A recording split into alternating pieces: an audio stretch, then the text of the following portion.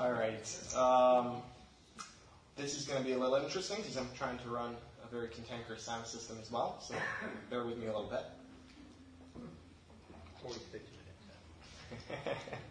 Well, John will be here in a few minutes, so I'll gladly hand it off to him at that point.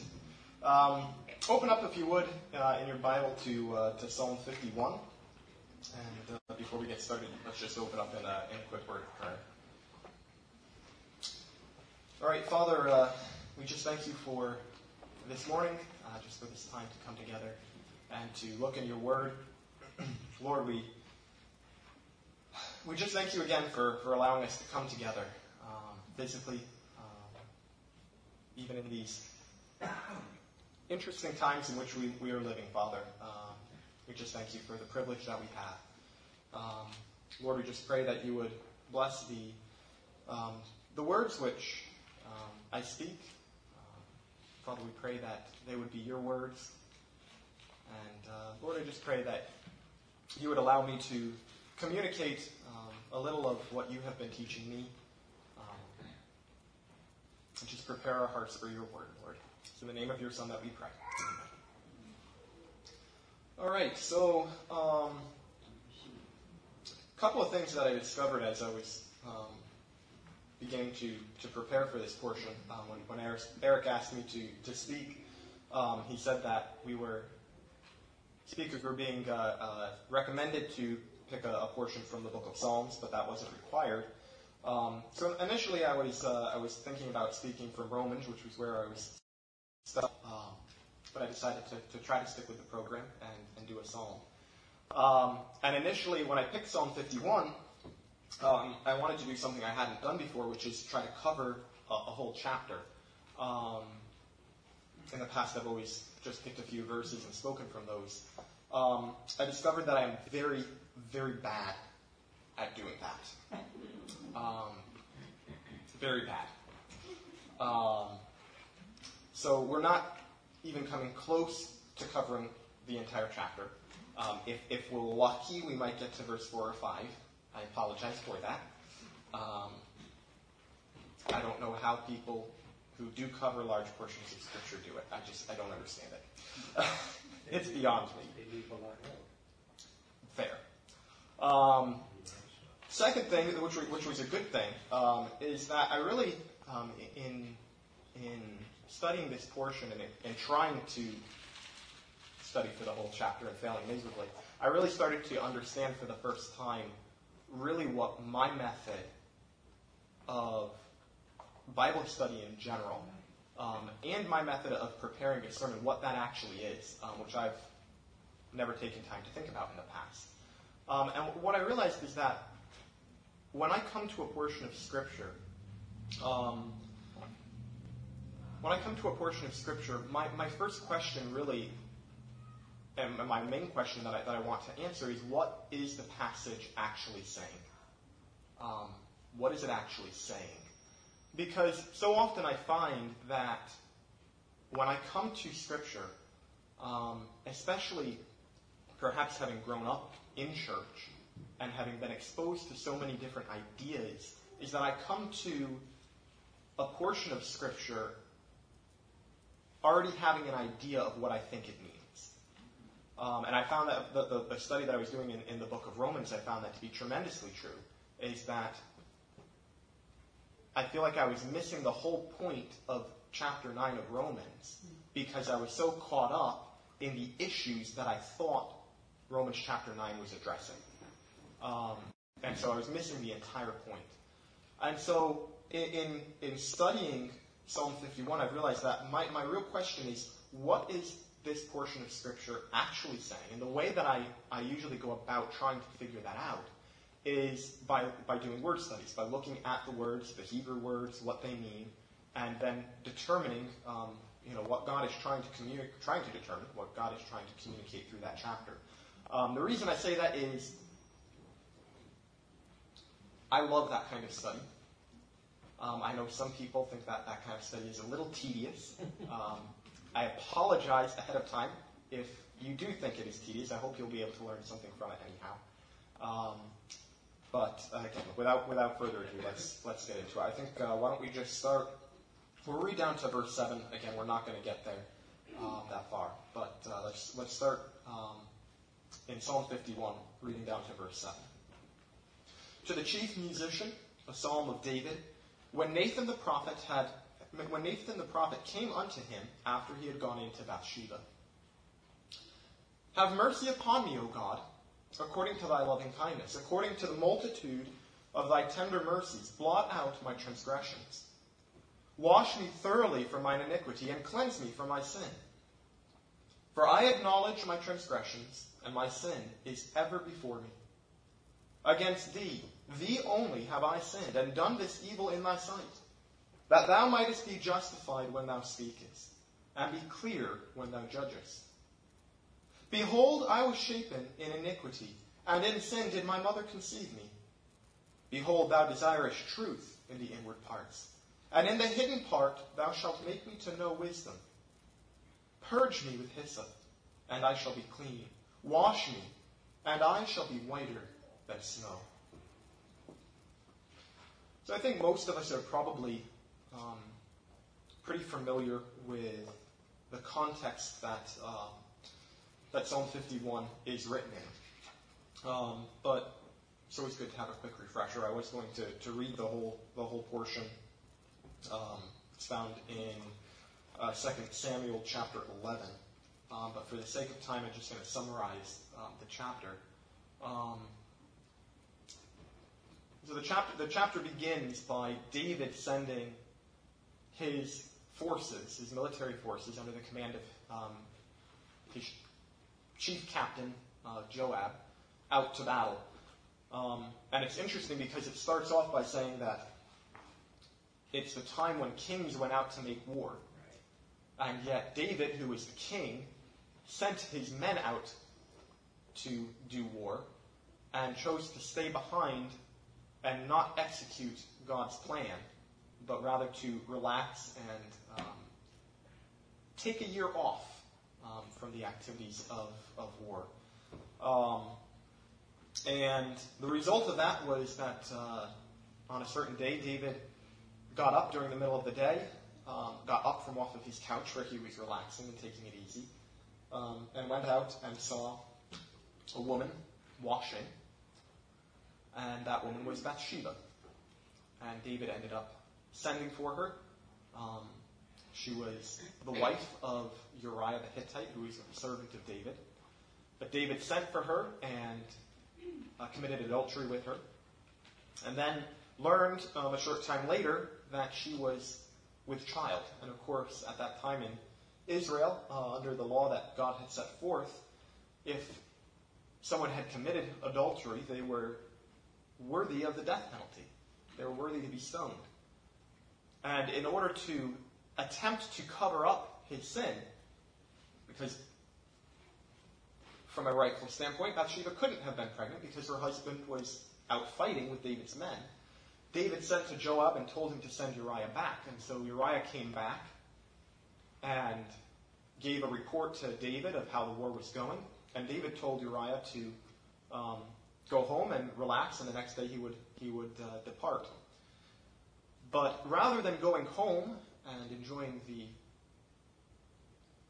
relaxation of his home, Uriah chose to sleep at the door of David's house. And when David asked him the next day why he had done that, Uriah's response was a very honorable one. He said, "The ark of the Lord and the people are dwelling in tents, and all of your servants are camped in the field doing battle. How can I go home and eat and drink and be with my wife while the rest of Israel is not being able to enjoy that?"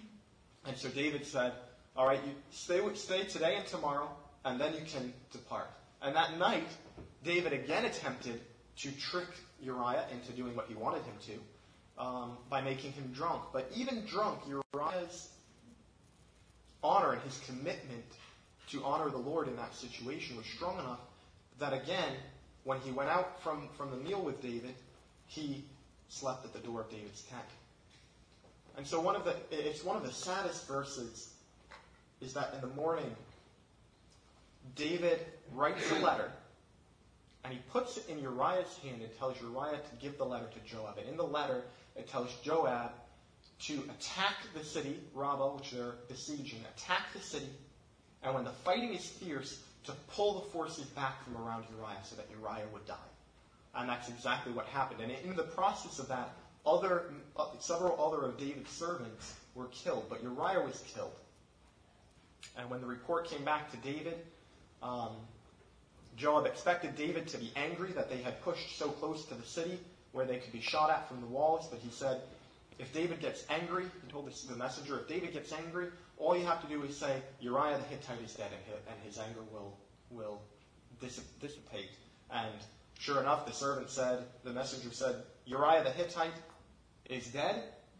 And David said, tell Joab, don't let this thing displease you. The sword devours one as well as the next. Make your attack against the city more strong and overthrow it. And the chapter ends with the statement that the thing that David had done displeased the Lord. The thing that David had done displeased the Lord. And of course, the next chapter begins with Nathan the prophet coming to David, and he tells David a story. He says, David, there were two men. One man was rich, and the other man was poor. And the rich man had many flocks and many herds, many sheep. And the other man, the poor man, had one lamb, and that lamb was his only possession. He loved that lamb, and he cherished that lamb. That lamb lived with him in his own house. It was all he had. And one day a stranger came on a journey, and he stayed with the rich man. And the rich man, rather than taking one out of all of the abundance that he had, he took that single lamb that poor man had, and he slaughtered it, and he used it to feed his guest. Nathan asked David, what should be done to the rich man? What should be the consequence for his action? And David, of course, responded very emphatically, he should be killed. And he should have to repay, I forget what he said, 10 times or 100-fold of what he took away from that man.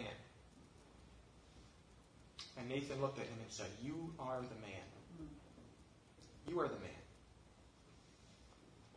And this psalm is the outflowing of David's heart. I want you to realize something, is that in chapter 11, right before it says that the Lord was displeased with David's actions, it says that after Bathsheba had finished mourning for her husband, she came to David, became David's wife, and she bore him a son.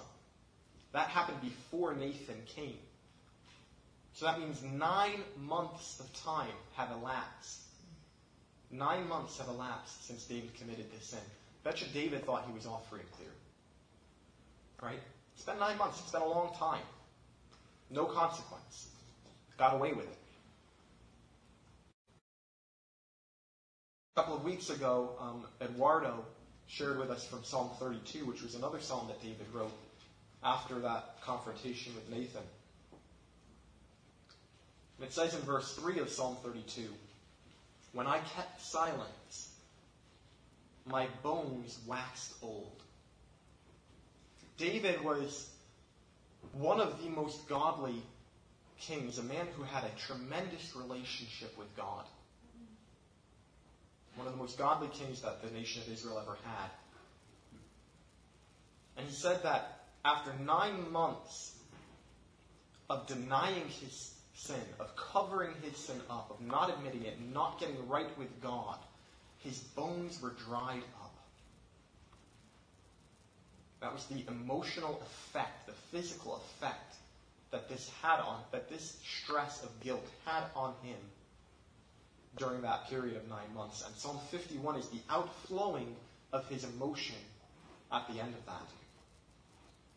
So let's just start working through this verse by verse. Have mercy upon me, O God, according to thy loving kindness, according to the multitude of thy tender mercies, blot out my transgressions. It's a beautiful verse, and one that initially, again, reading through it initially, seems relatively straightforward. Because of your loving kindness, have mercy on me. But one of the beautiful things about the Hebrew language is that, and we all know this, we've heard it before, we have one word to mean many ideas in the English language are described with one word. Love, one word. Greek and Hebrew are similar in this way. Greek has 6 different words that mean love. Hebrew is the same way with mercy, in that there are many different words that can be translated from Hebrew into English as mercy, but each of those words has a different connotation, and especially in the Hebrew language, a different imagery that goes along with it. Hebrew is a language that's based on imagery. The word in Hebrew for mercy is hanan, and I apologize. I like to try to pronounce Hebrew correctly, but Hebrew has all of these in it, and I cannot do it. So I apologize. I try, but I maul the pronunciation. The word is hanan. And hanan has the sense of stooping. The sense of stooping down. So the image that you can have in your mind for that word hanan is that of a father stooping down in order to look at his son eye to eye. Coming down. So if you look at this here, David's saying, have mercy on me, O God. And that word for God there is Elohim, which means the Almighty God, the Supreme God. And it's interesting, when we sin, I don't know if this is this way for you, but sometimes I feel like when I sin, God gets farther away. Right?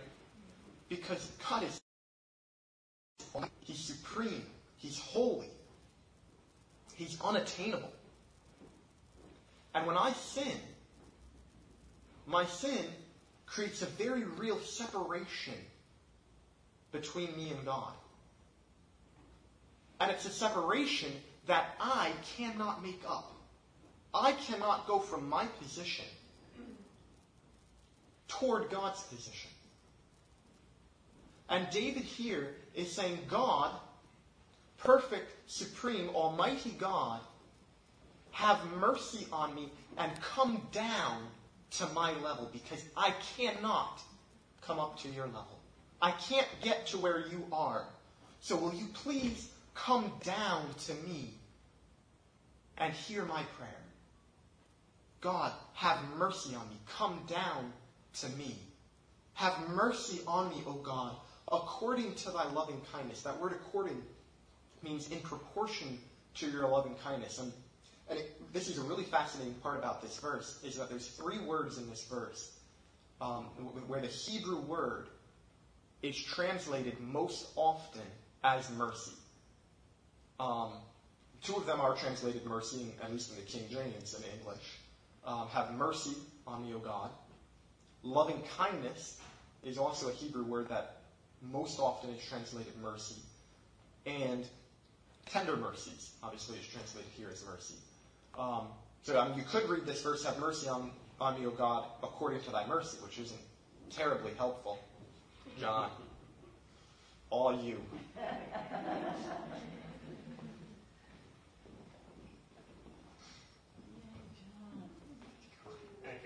Thank you. All right. So how do these words complement one another? So the word for loving kindness, I have to look at my notes here. All these words because they all can be translated to mercy. They're very similar structure. The word for loving kindness is hased. So again, hanan was the first word. Hased is the second word. Hased is used 241 times throughout Scripture. Of those 241 times, 149 times that word is translated as mercy. However, specifically, the word mercy, the implication of that word when it's used toward God, when it's used to describe God, is specifically describing the attribute of God's pity. God's pity. Which is something that often comes to my mind, at least, when I think of mercy, is pity, right? But that's the specific nuance of God's mercy that this word refers to. So if you think about it, God, or David is saying, God, because you are merciful, because you have pity toward me, as much pity as you have toward me, because of that, come down to my level. And that word, hanan, that word come down, when there's something, when it's used in a causative context, and I apologize, I'm not a great grammatician, I was going to say, but I don't think that's the word. But when it's used causatively, when something causes that word to happen, so when the pity of God, his loving kindness, causes him to have mercy, when it's used in that way, there's an imploring aspect to it. So you can see David coming down to his knees before God and imploring God, God, because you are merciful, because you have loving kindness, because you have pity, come down to my level and hear my prayer. Over the past few weeks, Nathaniel has been teething. And that's resulted in a lot of tears. When Nathaniel cries, he's crying because he's in pain. Now, if I came up to him and responded to his pain on my level, it wouldn't do Nathaniel a whole lot of good. So I could come up to the side of his crib, and he's sitting there screaming away. And I could say, well, Nathaniel, the reason that your mouth hurts right now is because you're teething. And what teething means is that your teeth are coming in, and they're putting a lot of pressure on your gums, so your gums are sore. But don't worry, it's not going to last very long. And after it goes away, you'll have these really nice teeth, and you'll be able to eat really good food. And it's a very important part of your growth. So don't worry about it. It's going to be okay. And just in case your pain gets to be too much, here, I'll put an ice cube in a little bag. You can take the ice cube out and put it on your gums if it hurts. Does that do Nathaniel any good? He has no idea what I said. He has no idea why Dad put this really cold thing on the crib next to him that he keeps bumping into. And when Dad walks away, he is not comforted in the least, because I talk to him at my level. And my level right now is a lot higher than his level. See, in order to comfort Nathaniel when he's teething, I have to go down to his level, because his tears provoke pity in me. They provoke pity, and I go down to him, and I pick him up, because that's the level of communication that Nathaniel understands. And I take those little, I don't know why they're keys. Does anyone know why they're keys? It's the little key ring, and you put it in the freezer, and it gets cold, and you stick it in the kid's mouth. I don't know why they're keys, but they're keys. I stick the key in his mouth, and it soothes his gum. He understands that. It comforts him, because it's on his level. That's what David is asking God to do here. God, have pity on me. Come down to my level and hear my prayer. Second half of this verse. According unto the multitude of thy tender mercies, blot out my transgressions. So let's work this verse backwards a little bit. There's three key words in this verse. Tender mercies. No, I guess that's four, but mercies. Blot and transgressions. Okay? So, transgressions. What does the word transgression mean? The Hebrew word for transgression literally means a revolt. A revolt. An action, an individual action that's taken that can be defined as a revolt. And you see that all the way back to the garden, right? God said, don't eat of the fruit of the tree of the knowledge of good and evil. The action that Adam and Eve took was a revolt against God's command. That was sin. That was a transgression.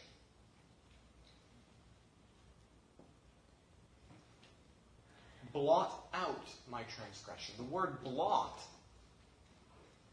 it's an interesting word because we get the idea of blotting something out, wiping it away.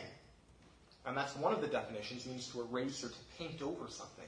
But there's another really interesting aspect of this word, which means to smooth over, and specifically to smooth with oil.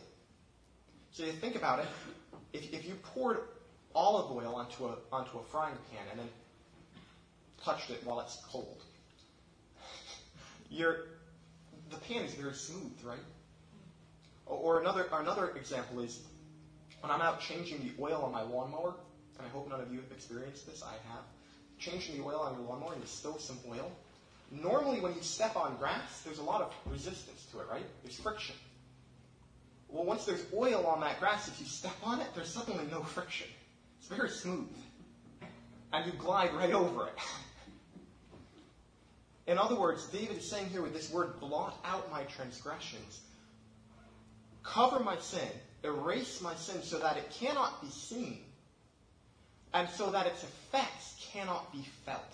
If you touch that place, it's as smooth as oil. Blot out my transgressions. Take away the sight and the accompanying result of my sins. So why should God do that? David's asked God to come down and hear his prayer. His prayer is to blot out my transgressions. Why should God do that? Because of the multitude of thy tender mercies. That word, tender mercies, is described by one word, which is rachan. Rachan means compassion. But again, Hebrew is a visual language. And the image, the actual specific meaning of that word, rachan, is the womb. And I saw that at first and I was like, what on earth does the womb, a mother's womb, have to do with compassion? It means the womb because it's talking about the compassion, the way that a parent cherishes the unborn child within the womb. In other words, David is saying, God, because you care for me the way that a mother cares for the unborn child inside of her, because you feel that level of compassion, of protectiveness toward me, take the sight and the effect of my sin, of my revolt against you, away.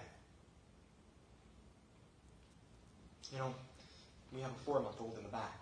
So Faith and I have been through having a child in the womb very, very recently. Early on in the pregnancy, the first couple of months, it was really interesting to me because if I touched Faith's stomach, Faith would literally flinch, physically flinch, because she had such, if anything touched her stomach, if she bumped into something, she would flinch because she had such a God-given, overwhelming instinct to protect that child.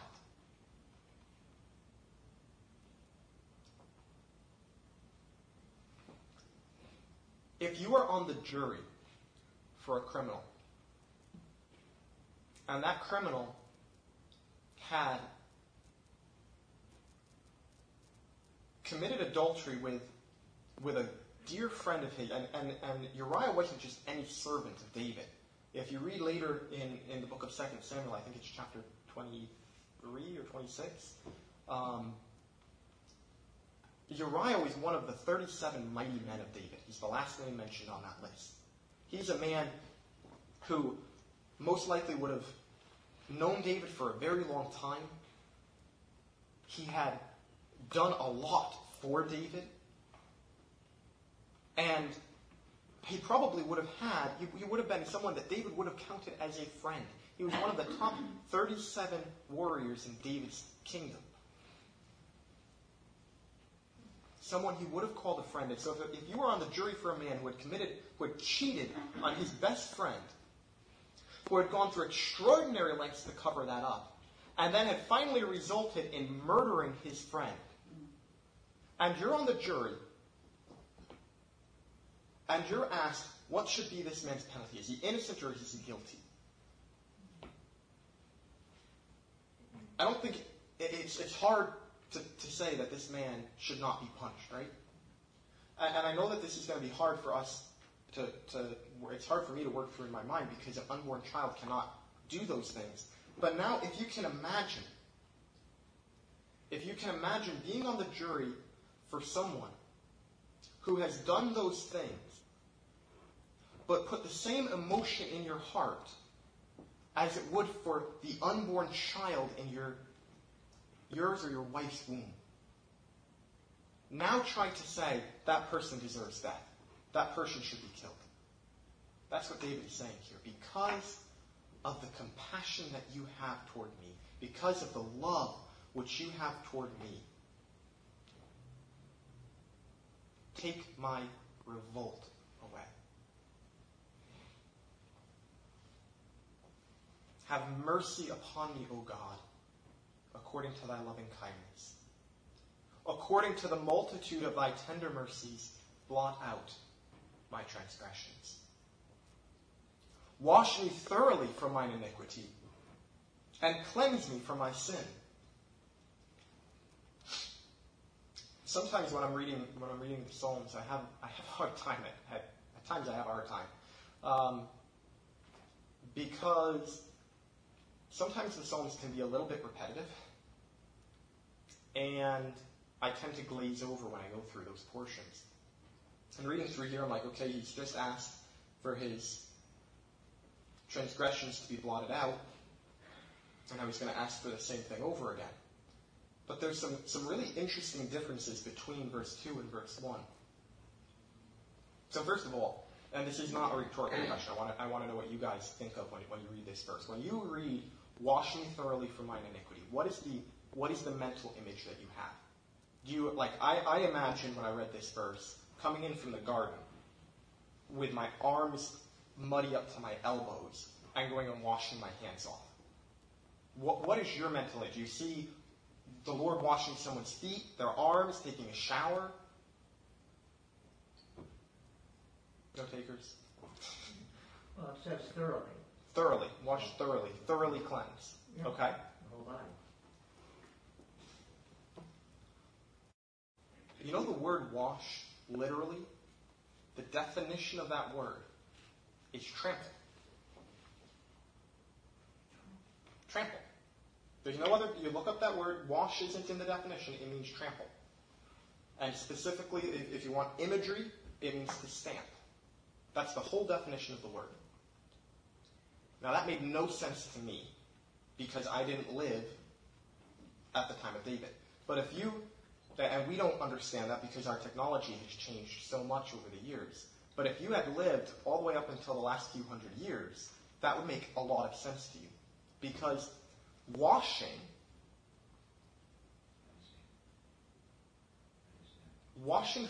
part of the process of producing fabric in ancient times, all the way up through into the Renaissance, involved trampling. Why? It was a process that I was vaguely familiar with called fulling. And it's a rather disgusting process, but it was very, very, very necessary, where fabric, especially wool, would be put into a trough which would contain some sort of very highly alkaline solution. That solution could occasionally be chalk and water, but in the vast majority of the cases, it was stale human urine. It would be put in that solution, and it would then be trampled, be stomped on for hours. And because it was such a disgusting, smelly job, it was a very high-paying job. You could, during the Middle Ages in England, you could stomp on a piece of fabric for 8 hours a day and make 3 times as much as a field laborer, just doing this all day long. Why did they do that? So when wool came off of the sheep, the wool would be filthy dirty. If you've seen sheep coming out of a pasture, they got mud and briars and all sorts of junk in their wool. That wool would be carded.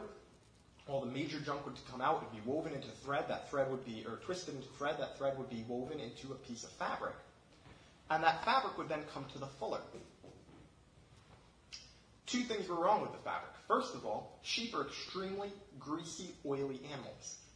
And all of that grease and oil would still be in the fabric. So that piece of fabric, we read all the time that in the scripture that their sins will be made white as wool. But that fabric would come to the fuller a dingy yellow color.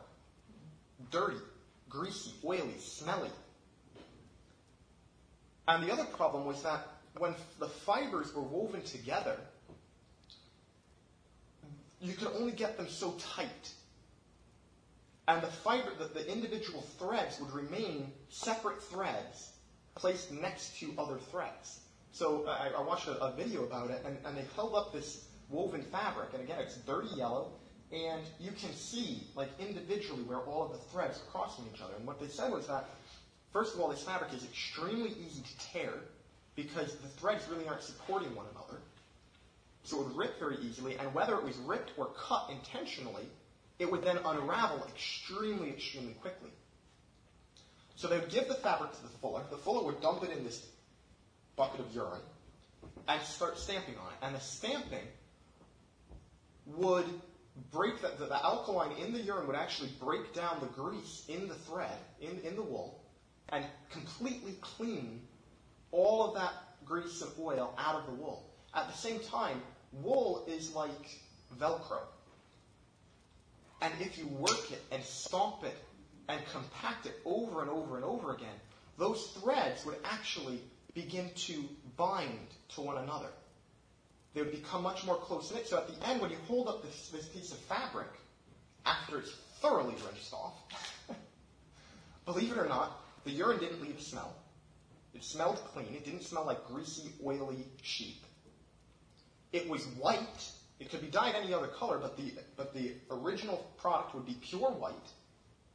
And if you held it up to the light, those fibers would be going from clearly separate fibers that you could see in between to a very close-knit, tight weave that was now stronger, more waterproof, and much more effective for the end user. Wash me thoroughly from mine iniquity. You know, cleansing the sin out of the life of a Christian is usually not similar, in my experience, to the process of taking a comfortable shower in hot water with mild soap. It's a lot more like being trampled on in a smelly, disgusting solution and being compacted and put under stress in order to produce a product that is both clean and more useful for the end user. It says here, wash me thoroughly. Wash me completely. That word thoroughly, I've got to find it.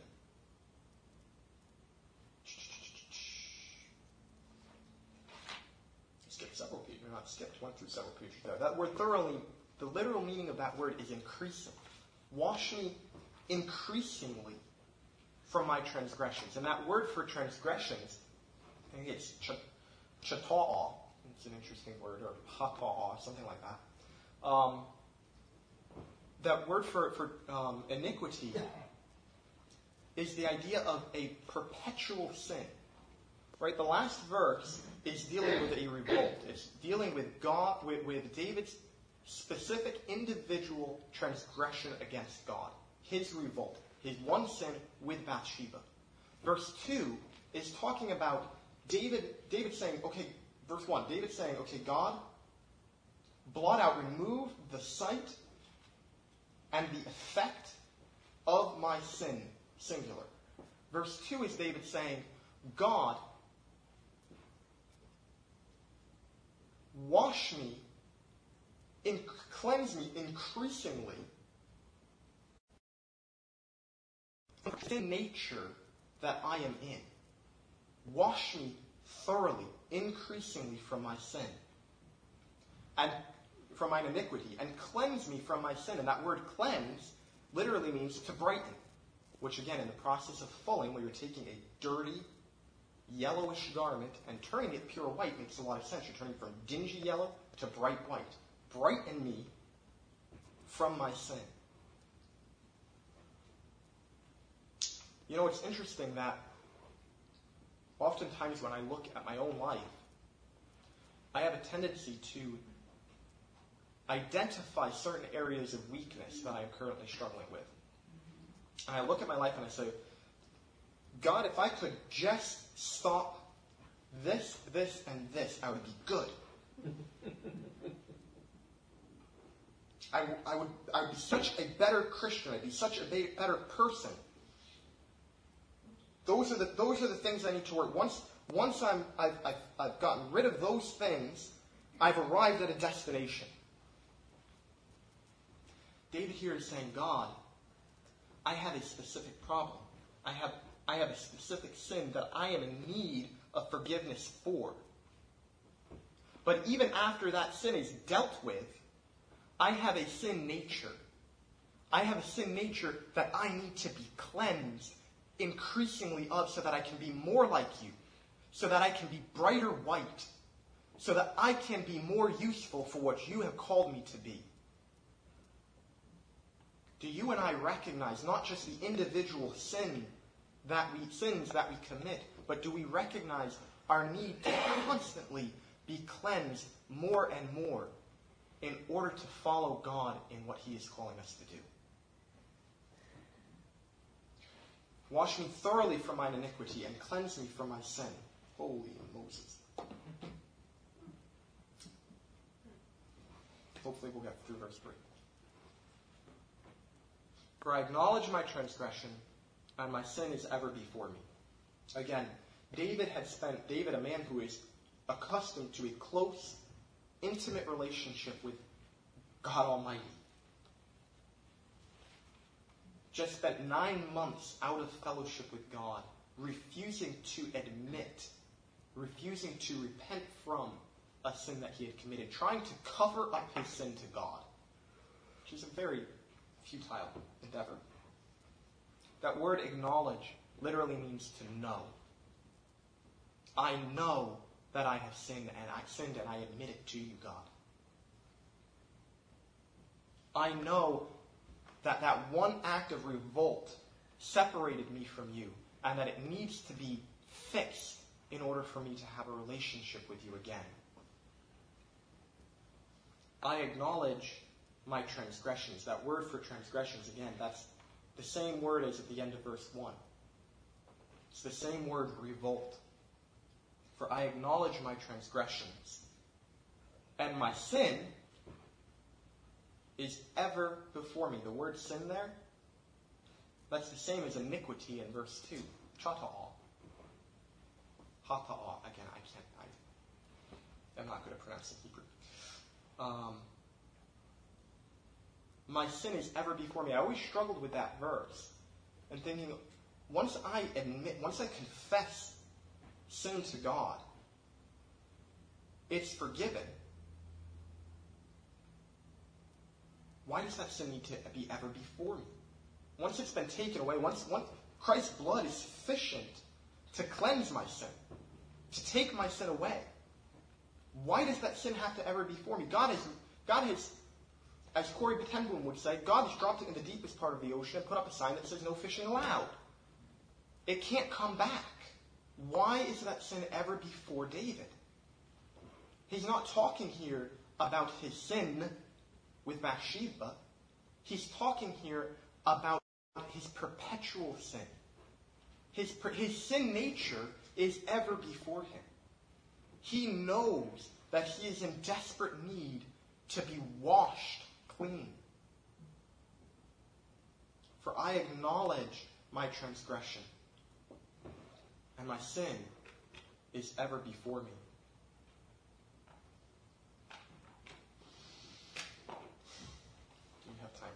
verse. The next verse is really starting a whole different train of thought here, so I think we'll probably end there.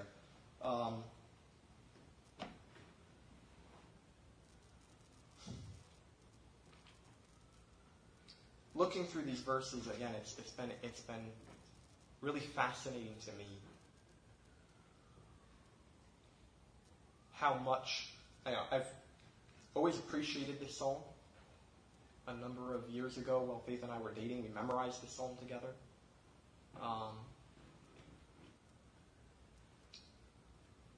Have a tendency of skimming over a lot, of missing what God's Word is actually trying to say to me. Even of wrestling with a phrase like, my sin is ever before me, not understanding it, knowing I didn't understand it, and yet not taking the time to actually figure out what it means.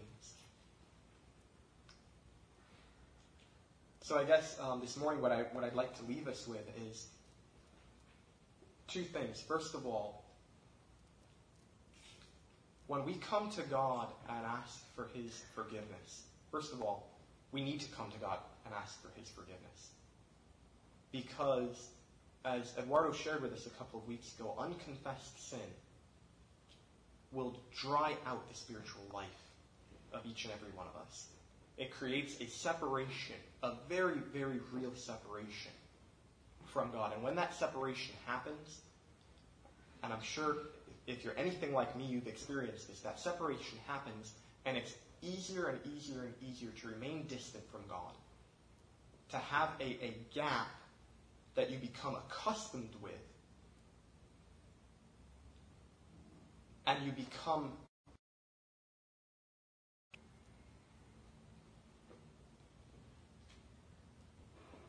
but once we acknowledge, once we know and admit and repent from that sin, we have to realize that there is a washing, a cleansing of our sin nature that God needs to continue to do. And just because we approach and deal with a specific sin in our life does not mean that we have arrived at a destination. We have to focus on what is before us as believers. We have to focus on, we have to realize that we have a sin nature that is constantly going to try to derail and sideline our relationship with God. God needs to do a work, and again, that work will often result in a lot of pressure on our lives. It's a smelly, unpleasant process to walk through.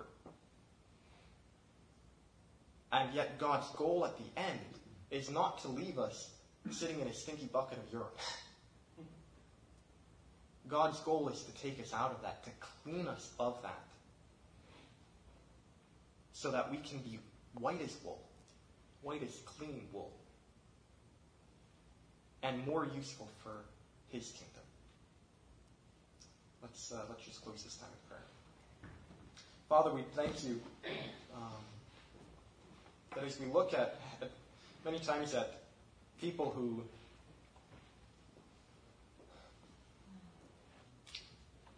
we look at as spiritual giants like David, that they were men and women, as Paul said, who were tempted with sin like we are,